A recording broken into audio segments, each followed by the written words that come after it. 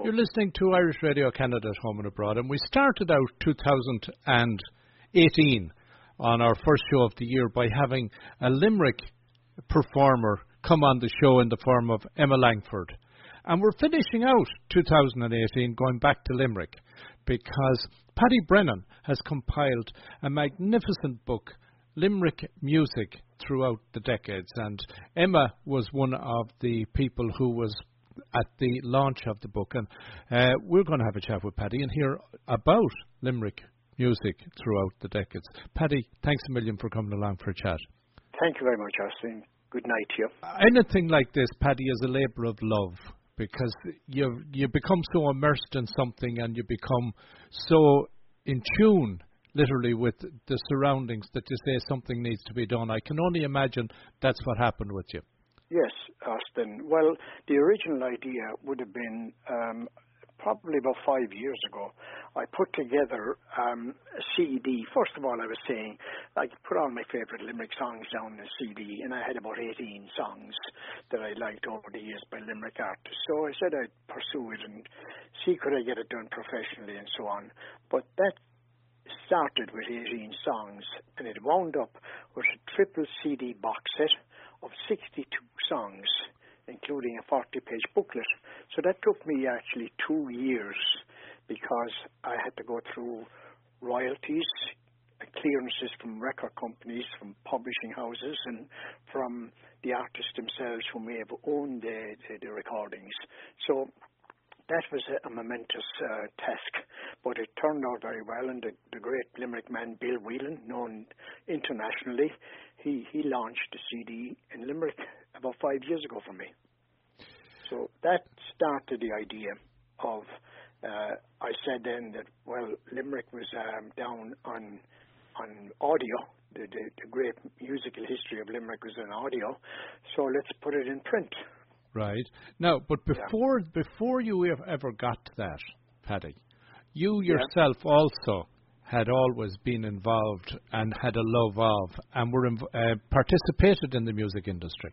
Yes, well, obviously, I grew up in the era of the Beatles. They would have been my favourite group back from when time they were formed in 62, 63. So I was listening to the Beatles when I was a teenager. And then a few years later, there was a big boom in beat groups in the British Isles and in Ireland and in Limerick as well. And you had beat groups in Limerick, lots of beat groups in Limerick, a 4-piece, 3 guitars and a drums. And so everybody wanted to be in a beat group. So I tried to participate with some friends in the local area, not professionally or anything like that, just playing in my father's garage and maybe entering a few competitions, beat group competitions, which would have been run locally in the city, and never made anything of it. We just enjoyed ourselves by strumming away a few of the songs by the Kinks or the Beatles or the Stones or the Who and all these bands. So that was my first start, but I didn't pursue a professional career in music. I got married in 1970, so things changed then, but I still took the interest in music because I was still following when the beat group scene finished in Ireland, you had a showman scene started, right, which I'm sure lots of your listeners in Canada would have, the Irish people would have danced to the show bands back in the 50s and 60s in Ireland before maybe they emigrated. And, well, on that one, before we go on, earlier on in the show we were chatting with an MP here who is the head of the Ireland-Canada Interparliamentary Group. And he grew up in Northern Ontario, and he said he remembers what were the Carlton show band. And that was his introduction to live Irish music. They were the very first. The Clipper Carlton was actually the full name. Correct. They were from North of Ireland. I think they were from Omagh, but they were from the North of Ireland. The Clipper Carlton, they became the first show band because they put the show into band. They not only just did the normal popular songs of the late 50s, but these gimmick songs like Spike Jones may have been done in America, and the Ink Spots and all those bands, and they were doing, gimmicky songs, and there was about 9 or 10, and so they were a complete show. They would have a spot in the show where the drummer might do a solo for about 6 minutes, and everything would stop. All the dancers would stop, look up at the drummer doing a solo like Gene Krupa or Sandy Nelson or one of these, and so they were a show. So they started the whole thing, right. And it followed on then with the Royal Show Band and the Miami Show Band and all the famous show bands that came from Ireland. And I know coming out of Limerick, I remember there was Tommy Drennan. Oh yes, Tommy is a great friend of mine. We talk practically every week. Tommy doesn't perform professionally anymore. He will sing occasionally at a benefit concert, sing a few songs, but he doesn't do his circuit anymore because Tommy had a great voice and right. Very popular. He had a great career in music from the time he was a boy soprano in the Redemptorist Choir in Limerick and up through the show band era, and then he broke out with his own 5-piece band or 4-piece band doing weddings and so on. But Tommy has been immersed in show bands and toured America, and I'm sure probably toured some parts of Canada as well in the heyday of the show bands in the 60s.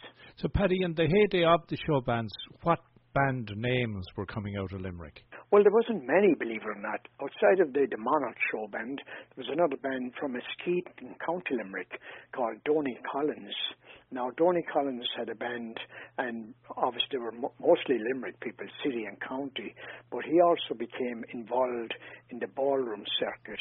Himself and 2 others set up chains of ballrooms, associated ballrooms, I think they were called.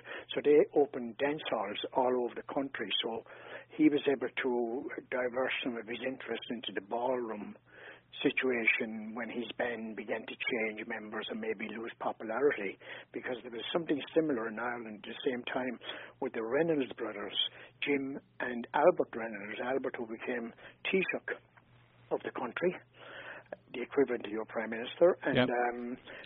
The Reynolds brothers started a series or a chain of ballrooms all over the country, and they were all called Land. That's right. Land, I grew up near the Roseland in Moat.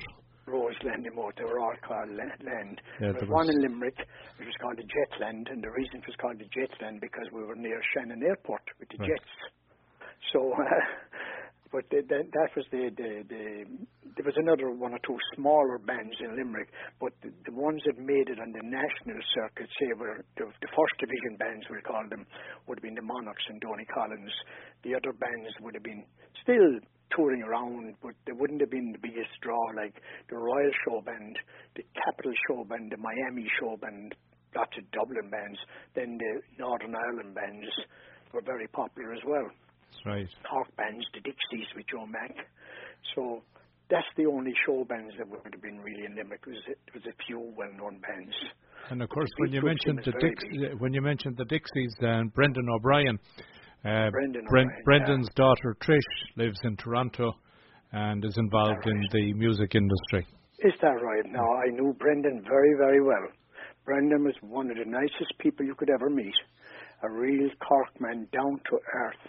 He played, we in Limerick, I started Limerick Rock and Roll Club back in 1979, and the reason we started the Rock and Roll Club was because you had the disco scene was after taking over in the mid-70s with the Bee Gees and all these bands, and there was no place for people to do a few jives and dances like there were in the 60s, so we started a Rock and Roll Club where everything, all the music played would have been, say, from 1955 from Bill Haley up to 1969. Nothing outside of that 15 years, and it gave the opportunity. So Brendan O'Brien played on 1 or 2 occasions for us, and a thorough gentleman. Really had a great time. He was a lovely person, and of course he was very famous for doing the Buddy Holly improvisation. Right. He was the Buddy Holly of Ireland, Brendan O'Brien. So, Paddy, if we were to take a step back farther, even prior to the show band scene and prior to the quartet scene, did Limerick have a big music heritage? be it in the last century through this century, in the days of the music hall or in the days of other types of music? Well, back in 1840, around that era, we had an opera singer who became world famous. Catherine Hayes was her name.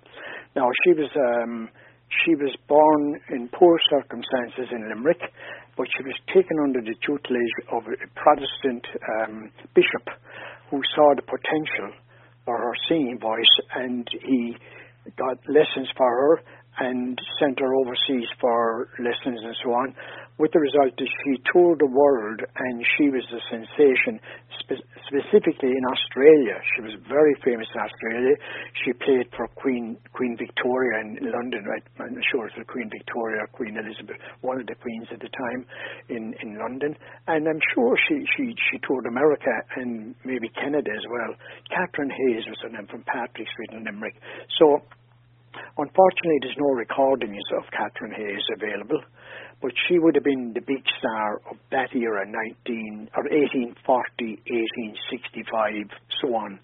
We also had another person by the name of Joseph O'Mara, who later on his family would have been famous bacon factory owners in Limerick City. Limerick was famous for the bacon factories. There was 3 or 4 of them there at the time, and the O'Maras were the main employers, one of the main employers in Limerick City.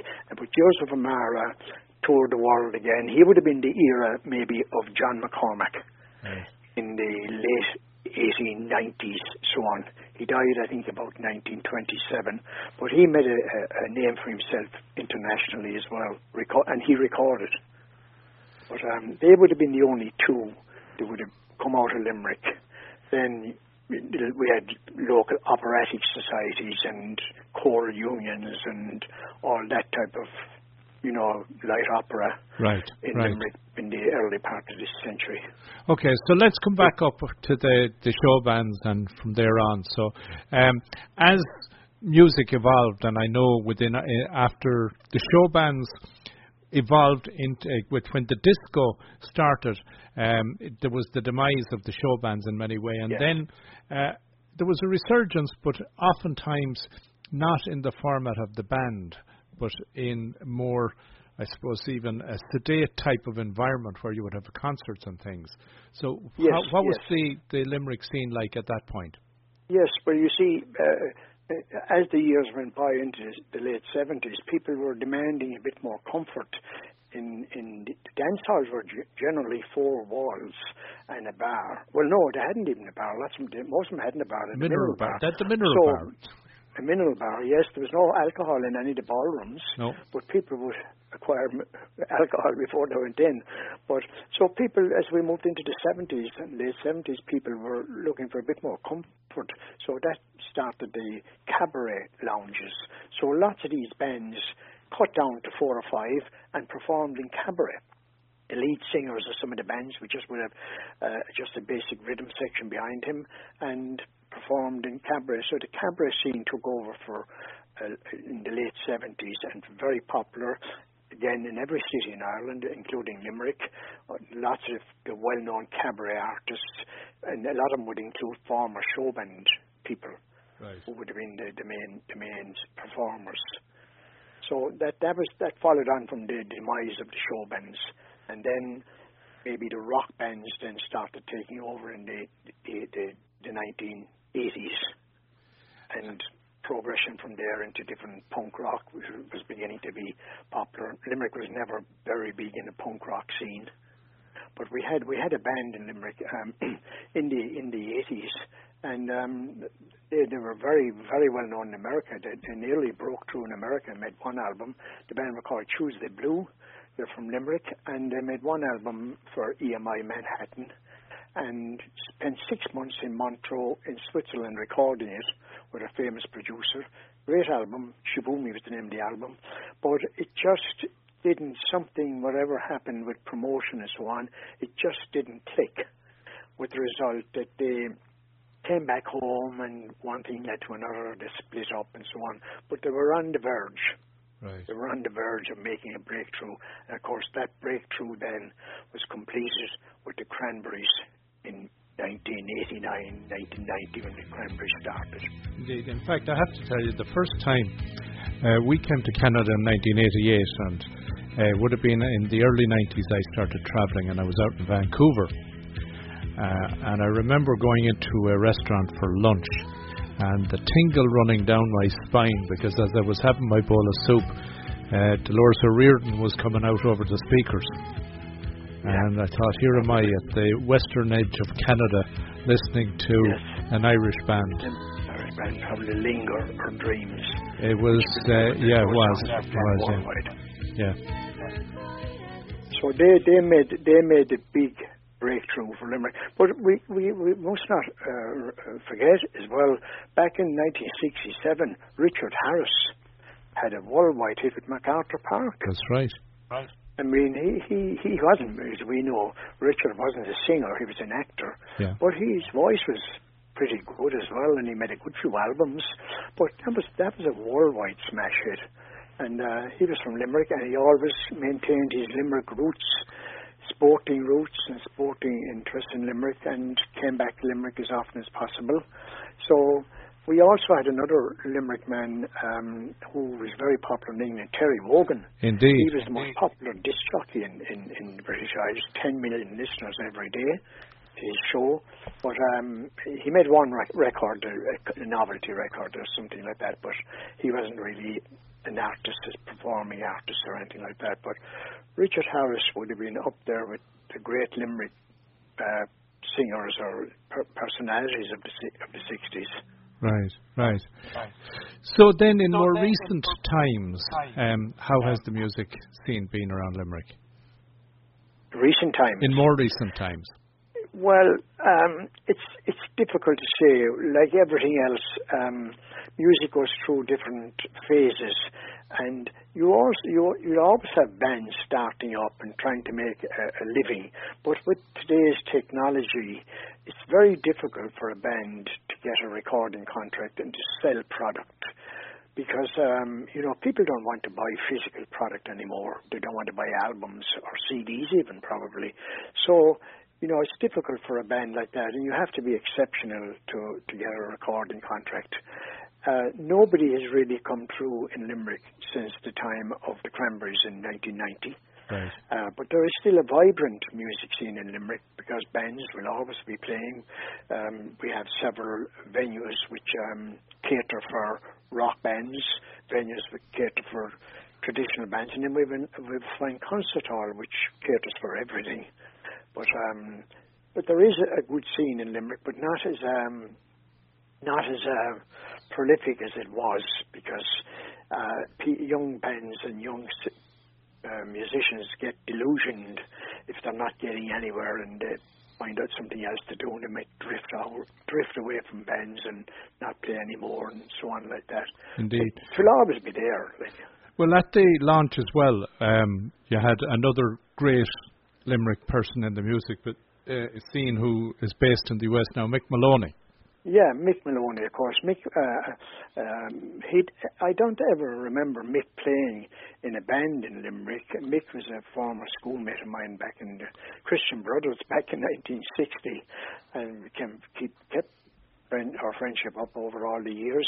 But Mick, when he left Limerick to go to study in Dublin in college, he was in a band called the Johnstons, who were a folk band, three members of the one family, and he joined the Johnstons with Paul Brady.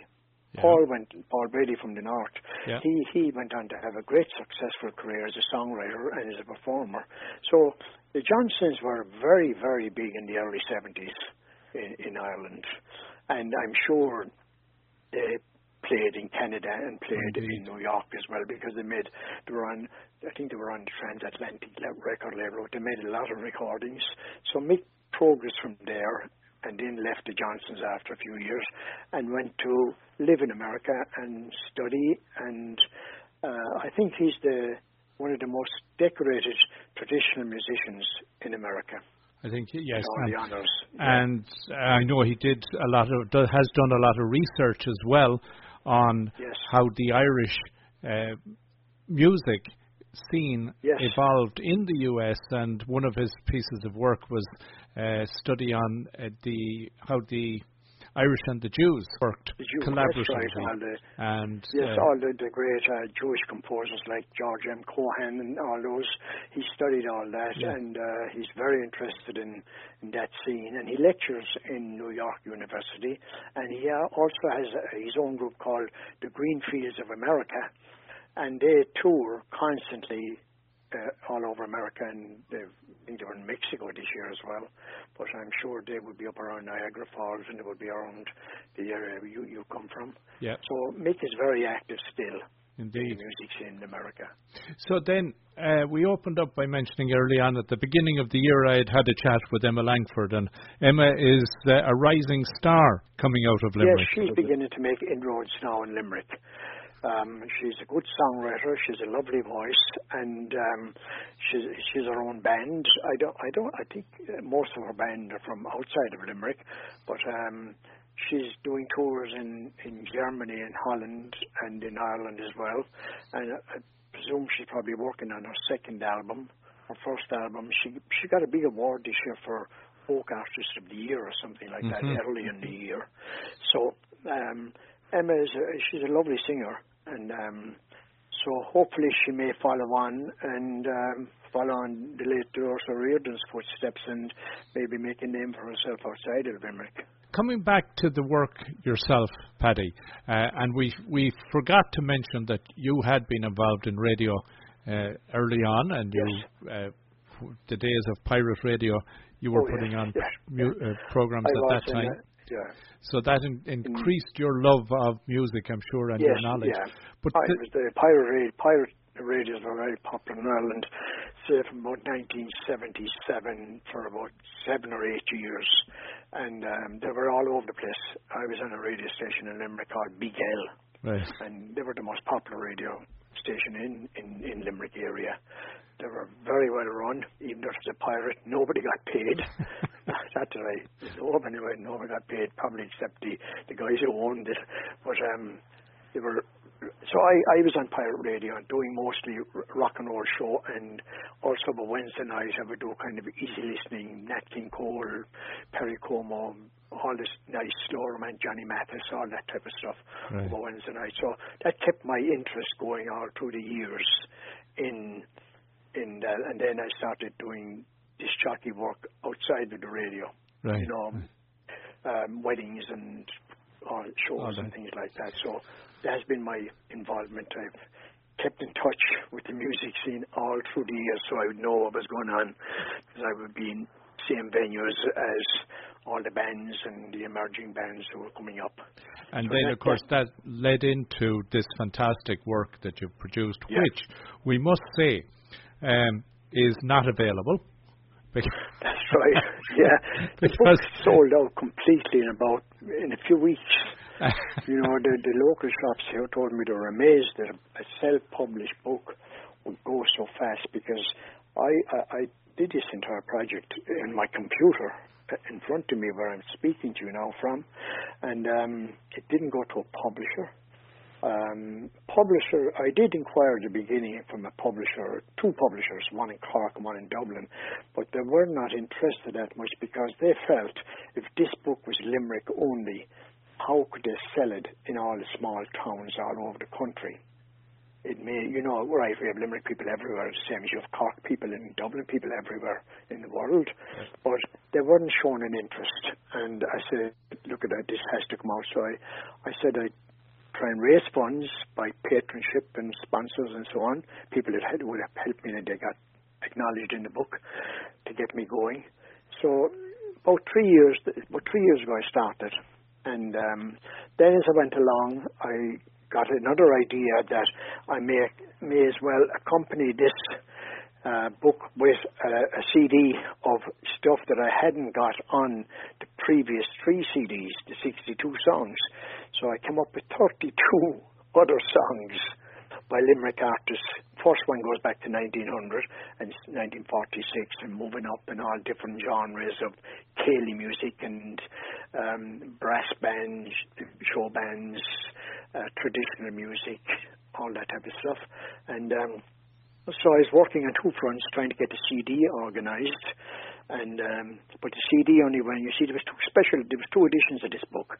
There was a special limited edition box, which was limited to 250 copies, and you got the hardcover, you got the double CD, lots of memorabilia pieces about Limerick and odds and ends of music, things that I did over the years, and it went into a special presentation case, and there was only 250 of those in existence, and patrons bought those straight away.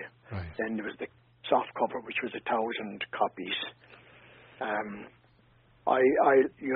Speaking to you tonight, Austin, I'll have to see would there be some soft cover around to try and get to you, because I'd love you to see it.